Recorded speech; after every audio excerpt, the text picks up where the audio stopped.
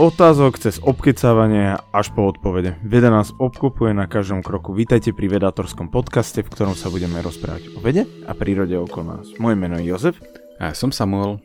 Tento podcast vychádza vo spolupráci so SME. Sámko, čo by si povedal, keď začínam od otázok cez obkecávanie až po odpovede? Že čo budeme sa dneska rozprávať? Očakával by som fakt dobré otázky, ale... No, ale keďže sme prekonali ďalšiu magickú hranicu, za čo ďačíme vám. Predstavte si, že vám ukazujem do tváre každému z vás, kto toto počúvate. Tak sme prekonali 2 milióny vypočutí nášho podcastu, čo je neuveriteľné. Ďakujeme veľmi pekne. Dokonca, keď to chcete vedieť, v tento moment, keď nahrávame, je to 2 milióny 18 839 vypočutí na 140 epizód podcastu, takže wow, ďakujeme. Viem, že sa opakujeme v tomto, ale za celú redakciu naozaj veľmi pekne ďakujeme a chceli sme spraviť také troška niečo iné, že máme vždy fakt dobré otázky, ale dakedy si niekto povie, že toto je aj blbá otázka, tak možno by som sa to neopýtal, tak dneska si zodpovieme fakt tie blbé otázky. A asi môžeme ísť rovno na prvú, lebo tým sa vlastne vysvetlí. Áno, poďme.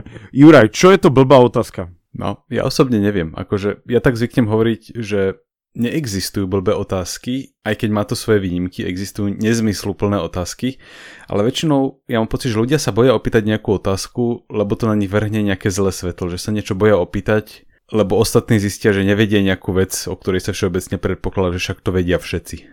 Čo je podľa mňa veľká škoda, lebo to je jediný spôsob neopýtať sa tú otázku, ako zostať v nevedomosti. Takže podľa mňa z tohto ohľadu žiadna otázka nie je úplne blbá, lebo ťa to môže niekam posunúť. Áno, sú niektoré blbé otázky, keď napríklad, akože ani nie sú, áno, tiež súhlasím s tým, že neexistuje blbá otázka, ale skôr je, že keď niekomu niečo vysvetlíš, napríklad pri stolovej hre nejaké pravidlo, on sa na teba pozrie po 5 sekundách a povie, že a čo sa robí s týmto? A ty, že goddammit, teraz som to povedal. Čo si to hovoril? Teraz som ťa 15 minút nepočúval. Pane Bože, túto galaktiku si nikdy nezahráme proste. Nie, srandujem, ale tiež súhlasím. Treba sa pýtať, lebo ten, kto sa neopýta, sa nič nedozvie. Tak, čiže vlastne v tomto duchu je táto epizóda, že to nie sú veci, ktoré, že teraz niekto, keď sa to opýta, tak je blbý, ale že také veci, ktoré možno by sa človek opýtal kedysi dávnejšie, ale neopýtal sa to vtedy, tak sa to pýta až teraz. Ale ja, ak čítam tie otázky, podľa mňa ani jedna z nich nie je blbá. Tak poďme na dvojku. Soňa, prečo ryby nezmrznú, keď jazero zamrzne? Jazero nikdy nezamrzne úplne. Tak, ono má takúto zvláštnu vlastnosť voda, že keď má 4 stupne, tak je hustejšia ako keď má 3 alebo 5, čiže 4-stupňová voda je najhustejšia a klesne na dno. A tam sa tie ryby udržia, aj keď vrch jazera zamrzne. Čo je úplne zvláštna vlastnosť, z ktorej sa ryby vytešujú. A keby ten život sa k tomu prispôsobil. Áno, alebo že keby to tak nebolo a naozaj by vždy zmrzol celý ten rybník, alebo že by mrzol nejako naopak, že najprv by to zamrzlo od dola, tak tie ryby by jednoducho mali smolu, no. Asi by nebolo toľko sladkovodných ryb, keby museli čeliť tomuto problému, alebo jazerných. Takže ryby vlastne prežijú vďaka tomu, alebo nezmrznú vďaka tomu, že voda pri 4 stupňoch klesne dole ako najťažšia a hore ľad sa vytvorí, ale vlastne keby je taká dostatočne dlhá zima, že by zamrzlo celé jazero, že úplne, akože mohlo by, teoreticky, sú niektoré jazera, ktoré, ale asi to nie je také bežné, že aby zamrzlo, a hlavne nejaké väčšie jazero, takže. Keď máš malú kaluž vody, tak ti môže zmrznúť úplne, že durchom, takže. Áno, a tu sú také tie smiešné kaluže, že len na vrchu je vlastne ľad a dole nie je voda. Áno, bežecky veľmi obľúbené objekty. Bežecky. Ale to je úplne v pohodičke. Najlepšie je ten frapečko, čo ti natečie do teba. Nedoblatové. To je úplne najlepšie. Dobre, ale o tom nebola otázka. Chlpatý sa pýta, nie je hranica vesmíru to čierne, čo vidíme? Čiže keď sa v noci pozrieš na oblohu a vidíš čierne, tak či sa vlastne pozeráš na hranicu vesmíru, ale ja by som povedal, že asi nie, Lebo poprvé, že to, že ty nič nevidíš, ešte neznamená, že odtiaľ nič neprichádza. Ak by si mal oči schopné vidieť mikrovlnné žiarenie, tak by si odtiaľ tiež niečo videl prichádzať, konkrétne reliktové žiarenie, ktoré má niekoľko centimetrov vlnovú dĺžku. Veď to je ten taký obrazok, nie, že Big Bangu, nie, že to je to reliktové. Áno, také, vyzerá to jak zrnitý, taký červeno-zelený väčšinou obrázok. Áno, tak jak termálnou kamerou, keď na niečo pozeráte, tak vyzerá to, jak také jazero, kebyže termálnou kamerou si ho pozriete, tak to vyzerá. No a aj keby odtiaľ neprichádzalo vôbec nič, tak to ešte neznamená, že tam nie je priestor, z ktorého proste nič neprichádza. Čiže ja by som to neoznačil ešte za hranicu vesmíru, aj keď kedysi o tomto ľudia rozmýšľali, volalo sa to, že Olbersov paradox, že vlastne ak by bol vesmír nekonečný v čase, čo si kedysi ľudia mysleli, tak prečo keď sa nejakým smerom pozrieš, tak nevidíš odtiaľ prichádzať svetlo nejakej hviezdy. Že ak je vesmír nekonečný v čase aj priestore, tak hoci ktorým smerom sa pozrieš, tak skôr či neskôr by tam mala byť hviezda. Áno, presne. Alebo nejaký zdroj svetla, tak. Ale my sme zistili teda, že s vesmírom to nie je takto, takže vlastne bol tento paradox. A spôsobuje to aj to nie, že keď je dostatočne ďaleko hviezda, tak sa potom naťahuje tá vlnová dĺžka toho svetla a ju už nevidíme, nie? Áno, presne. Čiže my sme našli kreatívne riešenie tohto paradoxu. No a ešte taká zvláštna, že ten Olbersov paradox, jeden z prvých, ktorý na ňo vlastne navrhol riešenie, je Edgar Allan Poe, ten básnik, ktorý vlastne povedal, alebo básnik spisovateľ, ktorý povedal, že tak ak by bol vesmír vlastne konečný, tak tento paradox neexistuje. A vlastne tým trafil klinček po hlavičke. Aha, okej. Takže to vyriešil vlastne. Dobre, super. Luky sa pýta, prečo sú slzy slané? Lebo obsahujú sol. To je taká strašne nudná odpoveď, že? Hej, to je taká... Dobre, ďalšia otázka. No akože sú slané kvôli tomu, že obsahujú sol. Pozeral som si, že u rôznych živočíchov sú slzy slané z rôznych dôvodov. Napríklad, že morské korytnačky slzia na brehu, aby sa zbavili soli v svojom organizme. U nás sú slané u ľudí kvôli tomu, že pre telo je asi jednoduchšie produkovať niečo, čo je slankasté, vieš, nejaký ten fyziologický roztok, než destilovanú čistú vodu bez hociakej slanosti. Ale tá sol zohráva rôzne úlohy v slzách a závisí od toho, že aké slzy akurát plačeš. Máš také, neviem, ako sa to správne prekladá do slovenčiny, ale také, že také tie bazálne slzy, ktoré ti vlastne akože zvlhčujú oko. Potom máš také slzy, ktoré máš ako reflexné, že niečo sa ti stane, niečo ti padne do oka a oko to chce vypláchnuť, alebo ty to chceš vypláchnuť. Neviem, koho mám označiť za zodpovednosť. Oko to chce vypláchnuť, taký reflex, že sa zaslzia. Tak sú také vyplachovačky a potom sú ešte také, že emocionálne slzy, ktoré vlastne, v ktorých sa vyplavuje množstvo hormónov a menej soli, takže tie sú zase menej slané, ktoré, ak tomu rozumiem správne, tak keď sa telo dostane do hormonálnej nerovnováhy, že vyplaví hormóny do obehu, v rámci odpovede na nejaký podnet, ale trošku to prešvihne, tak potrebuje tie hormóny rýchlo dostať z tela von a deje sa to vo forme slz, takže naozaj keď si niekto poplače, keď má nejaký emocionálny nával, tak sa mu potom uľaví. Takže každý z týchto typov slz sú inak slané. Áno. A má to teda akože rôzne úlohy, ale teda hlavná úloha slz je teda chrániť a prípadne, neviem, či je správne povedať, že aj vyživovať oči, čiže vlastne akože údržba očí. Určite by som to nazval údržba, tak každý si vie asi predstaviť, keď má suché oko, aké je to nepríjemné a čo by sa stalo, kebyže sa nám nerobia napríklad tie ochranné, tie slzy, takže ja by som to tak nazval, údržbu. Dobre, tak ďakujeme za otázku, Luky. Jakub sa pýta, prečo máme základné 3 skupenstva? Ja by som 4 asi povedal. Čo by si ešte plazmu pridal? Plazmu, nie? Áno, a ťažko povedať, že z čoho máme presne 3 skupenstva, lebo napríklad, že keď si človek pozrie, koľko skupenstiev je vody, tak napríklad, že ten ľad má šialene veľa rôznych foriem, ktoré bežne až tak nepoznáme. Nedávno som videl článok, ktorý rozmýšľal o tom, že aj tekutá voda sú vlastne 2 rôzne tekuté vody. Takže tých skupenstiev je v podstate veľa a vo fyzike nie je úplne jasne dané, že čo znamená, že máš nejaké skupenstvo. Väčšinou ty si vybereš nejaký parameter, ktorým niečo opisuješ a keď sa ten parameter prudko zmení, tak povieš, že došlo k zmene skupenstva. Prípadne máme nejaké veličiny, ktoré sa ložia termodynamické potenciály, ktoré keď sa prudko zmenia, alebo sa zmení ich povaha, tak dochádza k niečomu, čo označujeme zmena skupenstva, ktorá niekedy je taká skoková, niekedy je plynulejšia. Ale teda, že prečo máme že 3 základné, tak to by som povedal, že 3 kvôli tomu, že nie sme bežne až tak citliví na to jemnejšie delenie. Napríklad to, že oheň je vlastne plazma, si bežný človek nevšimne. Takže ja mám pocit, že hovoríme, že sú len 3 základné skupenstva z takých, na základe takého ľudského zjednodušenia. A v skutočnosti tých skupenstiev môže byť oveľa viacej. Zase si niečo zjednodušujeme, aby sme to vedeli lepšie chápať alebo si zatriediť. Tak. Dobre, ďakujeme veľmi pekne za otázku. Milstraka. OK. Vie človek vydať zvuk, ktorý nedokáže počuť? Človek. To je taká filozofická otázka. No ináč, lebo na jednu stranu by som povedal, že samozrejme, že vieš vydať zvuk, ktorý nevieš počuť, lebo napríklad niekto môže byť hluchý, takže hociaký zvuk, ktorý vydá, nevie počuť.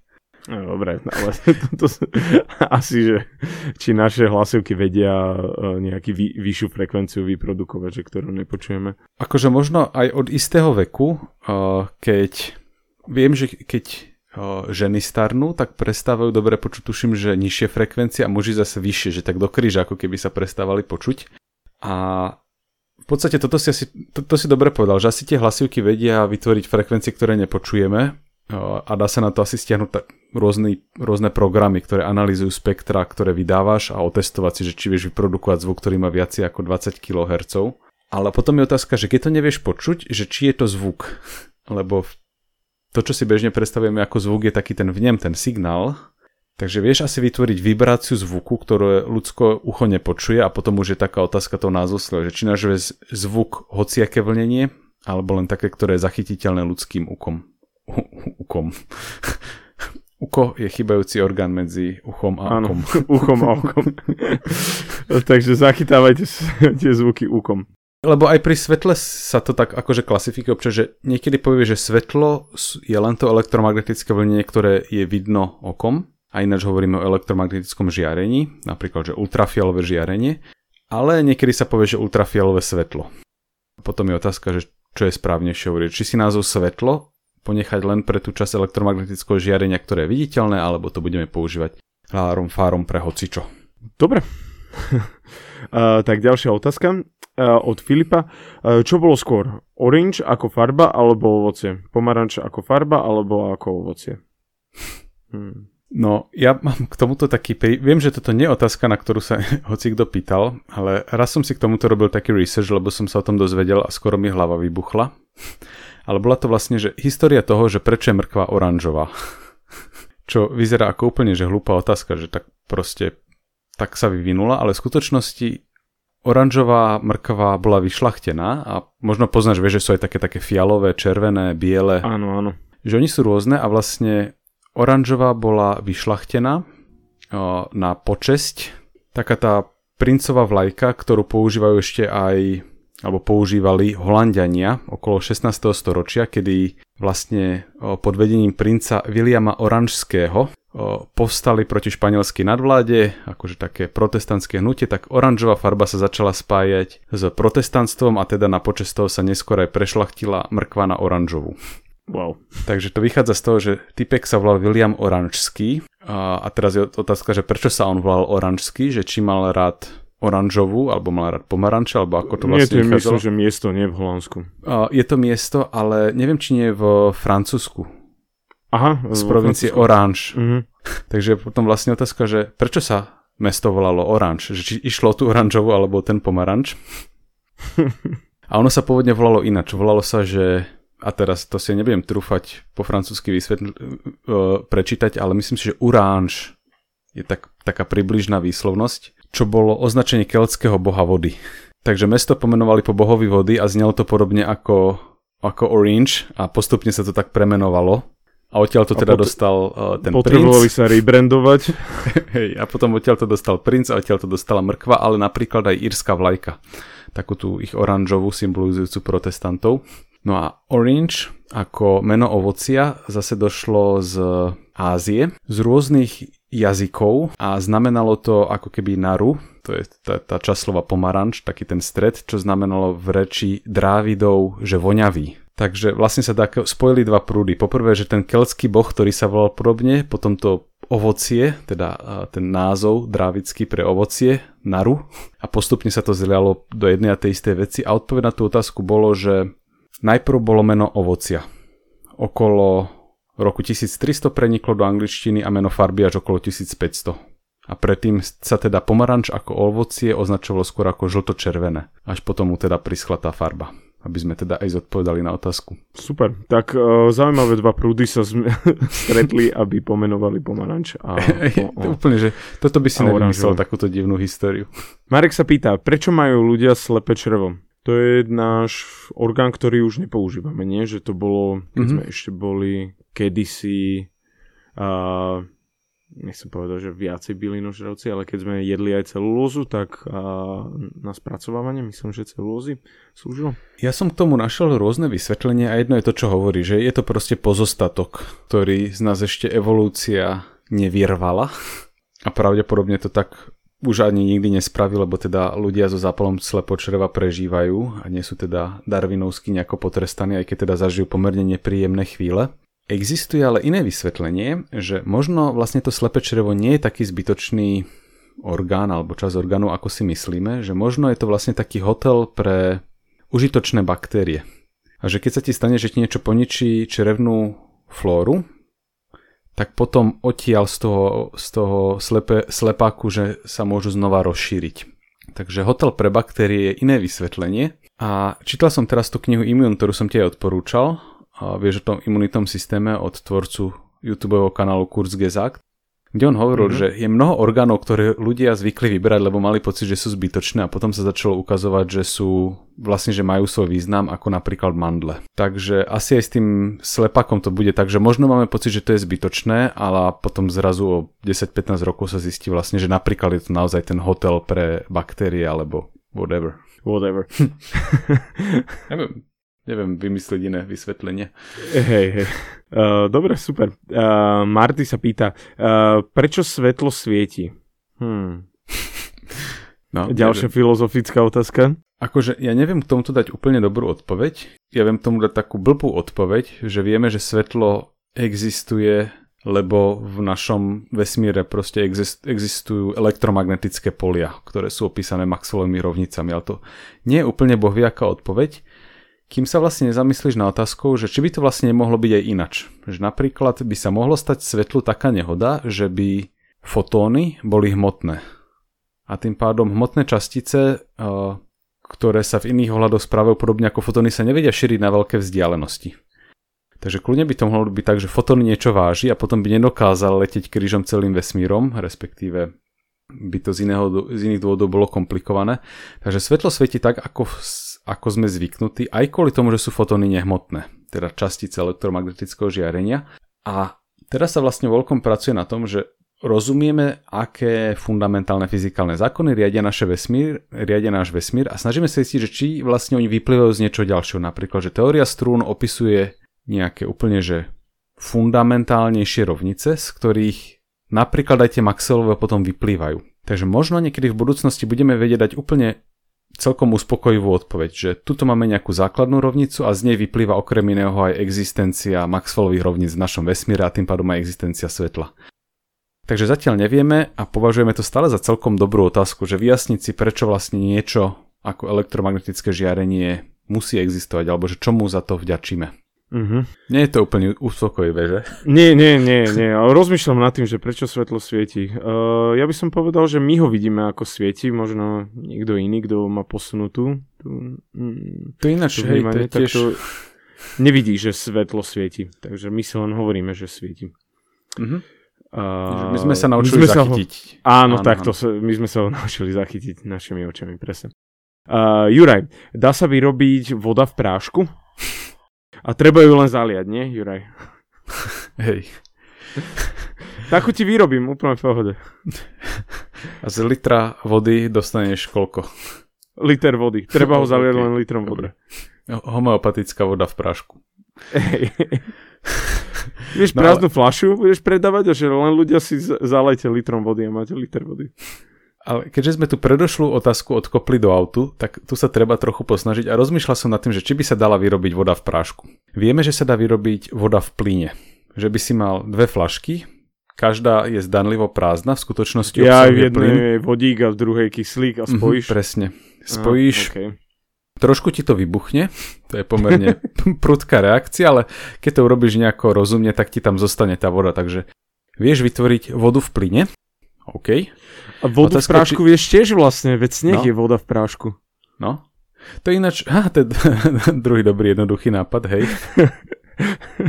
Môj nápad bol taký, že zoberieš ten vodík a ten kyslík vo fľaške a necháš to vychladiť takmer na absolútnu nulu a aj vodík, aj kyslík prejde do tvojho skupenstva. Takže máš vlastne prášok. Ja sa ti vykrystalizuje a potom to spojíš. A potom to spojíš, keď uznáš za vhodné. A necháš zohriať. Ale vieš to spojiť bez toho, aby si to ohrial? Podľa mňa tie prášky, neviem, či niekto skúšal pomiešať pri takmer absolútnej nule vodík a kyslík a potom to necháš postupne zohrievať a ono sa najprv jeden, potom druhý najprv roztopí a asi niekedy, neviem, ako by to prebiehalo, toto reakcia. To už zase necháme na Jura, tento nápad mu posúvame ďalej. Ale ja by som povedal sneh. Sneh je voda v prášku. Ale to sa mi tiež celkom páči. Hej. A dokonca, keď zaleješ kilo snehu kilom vody, tak vo výsledku získáš 2 litre vody. Čo už je... Čo menej nie. Menej nie. Jo, trošku menej, ale o malinký zlomok. Aha, ja že o dosť menej, lebo viem, že keď... Preto som povedal kilo snehu, lebo kilo snehu je oveľa viacej ako liter snehu. Ja som to jasné, áno, to máš áno. Že akože bez žiadnych vzduchových bubliniek, len proste kilo snehu, áno. Tak to je do snehu potom. Ale nie, vo výsledku to bude veľmi presne to budú 2 kg snehu. 2 kg vody. Hej. Dobre, Denis, vieme vytvoriť tmu? Máš skriňu doma? Tak vieš. Toto je niečo, čo ja by som rád spracoval niekedy ako samostatný podcast, že ako vzniká tieň, lebo tieň je v skutočnosti oveľa zaujímavejšia vec, ako sa na prvý pohľad zdá. Okrem iného aj z takého dôvodu, že spôsob, akým klasická fyzika opisuje vznik tieňu, je taký, že máš elektromagnetické vlnenie, ktoré narazí na stenu, ale nie, že sa zastaví, ale pokračuje ďalej. Ale zároveň vyvolá takú odozvu v tej stene, že tá stena vytvorí svetlo, ktoré je akurát fázovo posunuté a vyruší to pôvodné. Takže za stenou nevidíš nič a pred stenou máš svetlo. Čiže to nie je tak, že stena zruší svetlo, stena vyrobí ďalšie svetlo, ktoré sa akurát navzájom kompenzujú, že za stenou teda nič nevidíš. Že vznik tieňu a tým pádom aj tmy je v niečom extrémne zložitý v takomto klasickom fyzikálnom opise. Takže toto si možno niekedy zaslúži samostatnú epizódu, že ako vlastne vzniká tieň, kde sa potom vyjasnia všetky tie ostatné zložitosti. Ale teda momentálne vytvárame tmu tak, že k svetlu prihodíme iné svetlo, s ktorým sa navzájom vyruší. Ako keď máš také 2 vlny, ktoré sú akurát posunuté a maximum jednej vlny sa stretne s minimum druhej a tým pádom sa medzi sebou vyrušia. Takže vieme vytvoriť tmu tým, že vyrušíme svetlo. Tak, rušením svetla, hej, čo? Keď sa povie takto znie jednoducho, ale naozaj, že tá fyzika je za tým úplne, že prekvapivo zvláštna. Alebo hovorím, skriňu, zavrieť sa do skrine, máš tmu. Ale už vieš, čo tá skriňa robí. Áno, ruší tmu. Ruší svetlo. Dobre, Tomáš, je možné, že niekde ešte žijú praľudia? Kusneme si do jazyka teraz. Bol si takedy na internete? OK, dobre, tak dobre. Jeden si dostal zo seba, ostatné si kusneme do jazyka. My ináč podľa mňa nepravom praľudí označujeme ako blbých. Oni mohli byť asi celkom múdri, len tým, že ich nemáme ako objektívne zhodnotiť, akože neviem, či by sme vyhrali šach nad Neandertalcom napríklad, ktorého by si to naučil hrať. Možno by to... Hej, akože nemyslím si, že je to že sa urazia nejakej inteligencie, alebo že sa urazia. Nikdy nevieš, kto sa môže uraziť, hlavne v našom podcaste. To, čo som našiel, je, že najstarší predošli ľudia vyhnuli 12 000 rokov pred nami. To boli takí tí tzv. Hobiti, Homo floresiensis. Ja som ináč si robil také tie DNA testy, ešte predtým od DNA era som si robil taký na predkov a tam ti aj spočítali, že koľko máš neandertalských génov. Vyšlo by nie až 100%. Tak... Vyšlo by nie až tak veľa, ale že ono to môže spôsobovať potom, že predispozície na rôzne choroby, alebo zase, že rezistencia voči rôznym veciam, čiže aj v našich, nechcem povedať, že žilách koluje neandertalská krv, ale v našej DNA teda sú stále takéto, máme aspoň takú spomienku na svojich historických súputníkov. Uh-huh. A Tomáš, tak ja na tú tvoju otázku by som povedal, že asi už nežijú praľudia čisto a skorej sme sa s nimi spojili a vlastne ľudia moderní sú taký myšmaš. Ono sa ináč rieši, že vlastne, že či sme ich vyhubili, alebo len nejako, že my sme boli adaptívnejší na rýchlo sa meniace prostredie, takže no, asi už nežijú a otázka je, že či vlastne kvôli nám, alebo kvôli niečomu inému. Hej, Pánok sa pýta, ak sa hýbu hviezdy, prečo sa nehýbu súhvezdia? Lebo sa hýbu síce pomerne rýchlo, ale vzhľadom na medzihviezdne vzdialenosti relatívne pomaly. Mhm. Ale sú také animácie, že ako vyzerali súhvezdia pred 1000 ročiami, ako budú vyzerať o 1000 ročia, takže treba si toto len hodiť do Google a človeku to povyhadzuje. Podľa mňa veľmi pekné animácie. Takže súhvezdia sa hýbu, ale len veľmi pomaly vzhľadom na ľudské životy alebo dokonca aj na nejakú ľudskú históriu. Hej, takže o 10 000 rokov budú úplne iné súhvezdia. Všetko sa to tam hýbe, ale len veľmi pomalinky. Miloš, prečo je mesiac niekedy menší? Lebo dva efekty. Poprvé, že mesiac nejde úplne po kružnici okolo Zeme. Sámko. Mám pre teba novinku. Nejde okolo slnka. Ide spolu s nami. A občas sa potom stane také, že pripravte sa na super mesiac a potom zistíš, že ten super mesiac, keby ti nepovedali, tak sa jej nevšimneš. Toto je najväčšie iné klamstvo. Akože nechcem sa nikoho dotknúť, ale tie super mesiace a dneska bude červený mesiac a tak. Poviem vám pravdu, väčšie sklamanie som nezažil o narodení. Akože keď som mal 5 rokov, a čakal som Lego a dostal som 2 koňov. Akože plastových. OK. No. Akože raz si pamätám, že bol nejaký, že ultra modrý, neviem čo, najväčší mesiac, aký zažijeme za 120 rokov. Išiel som sa pozrieť, ten mesiac poprvé nebol modrý, nebol podľa mňa o nič väčší ako, dobre, určite bol možno troška väčší, ale človeku, čo nepozoruje asi každý deň mesiac, neprišiel. A proste som to nepochopil, som stál na tom poli a je, že no tak toto ma naštvalo. A potom, vieš, čo bolo najhoršie? Potom niekto spravil tie, vieš, tie fotky s takým s dlhou clonou a potom ich ešte tak naretušovali a oni vyzerali modro veľko, vieš, tie mesiace, ale ja, že to tak nebolo proste. Takže je to fake marketing. Fake news. Naozaj, že tým teda vplyvom pohybu sa jeho veľkosť zmení relatívne málo. Mimochodom, že ten názov Blue Moon vlastne nepochádza z označenia modrej farby, ale podľa všetkého, neviem, či z nejakej staroangličtiny alebo z niečo takého, kde to označovalo niečo iné. Akože to slovo pôvodné bolo, že BLV, že bleu. Čo sa ti tak postupne stane bleu, asi keď to veľakrát opakuješ. No keď to hlavne nechceš opakovať to prvé slovo, keď nevieš, čo znamená už. Hej, bleu.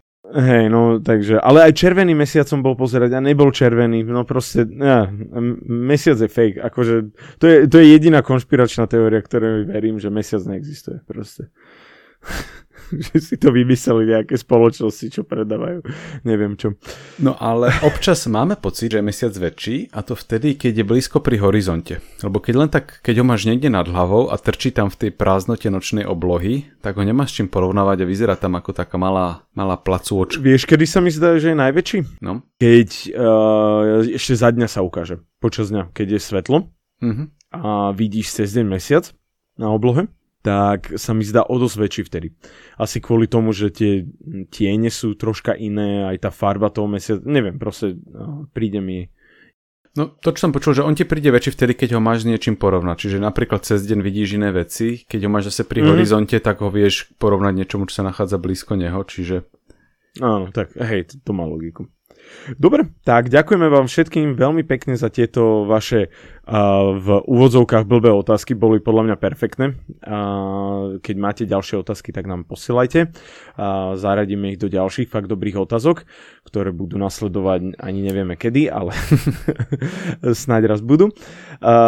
Samko, ďakujem ti veľmi pekne, že si to so mnou vydržal, tieto 140 dielov a 2 milióny vypočutí. Dúfam, že ďalšie 2 milióny nás ešte čakajú. Aj viac.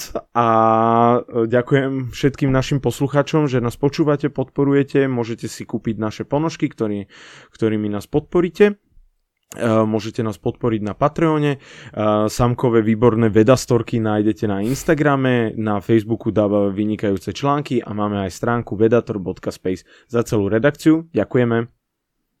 Ďakujeme a na záver poviem, že som rýchlo zistil, čo znamenal kedysi ten modrý mesiac, že to je zo slova betray, ako keby že zrada, lebo že Blue Moon označuje 13. mesiac, 13. spln v roku ako keby. Bežne ich máš len 12, ale občas máš 13 a potom povieš, že ten 13. je zradca. A nejako sa z toho stal modrý, proste niekto nevedel artikulovať. OK. Takže OK, dobre, nebudem sa k tomu vyjadrovať, už som povedal túto epizódu moc. Majte sa. Majte sa.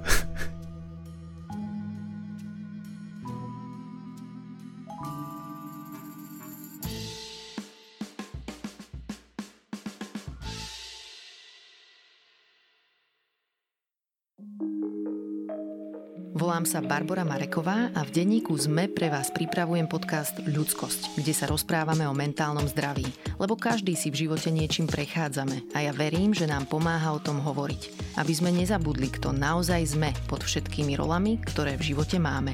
Podcast Ľudskosť vychádza každý štvrtok a nájdete ho vo všetkých podcastových aplikáciách.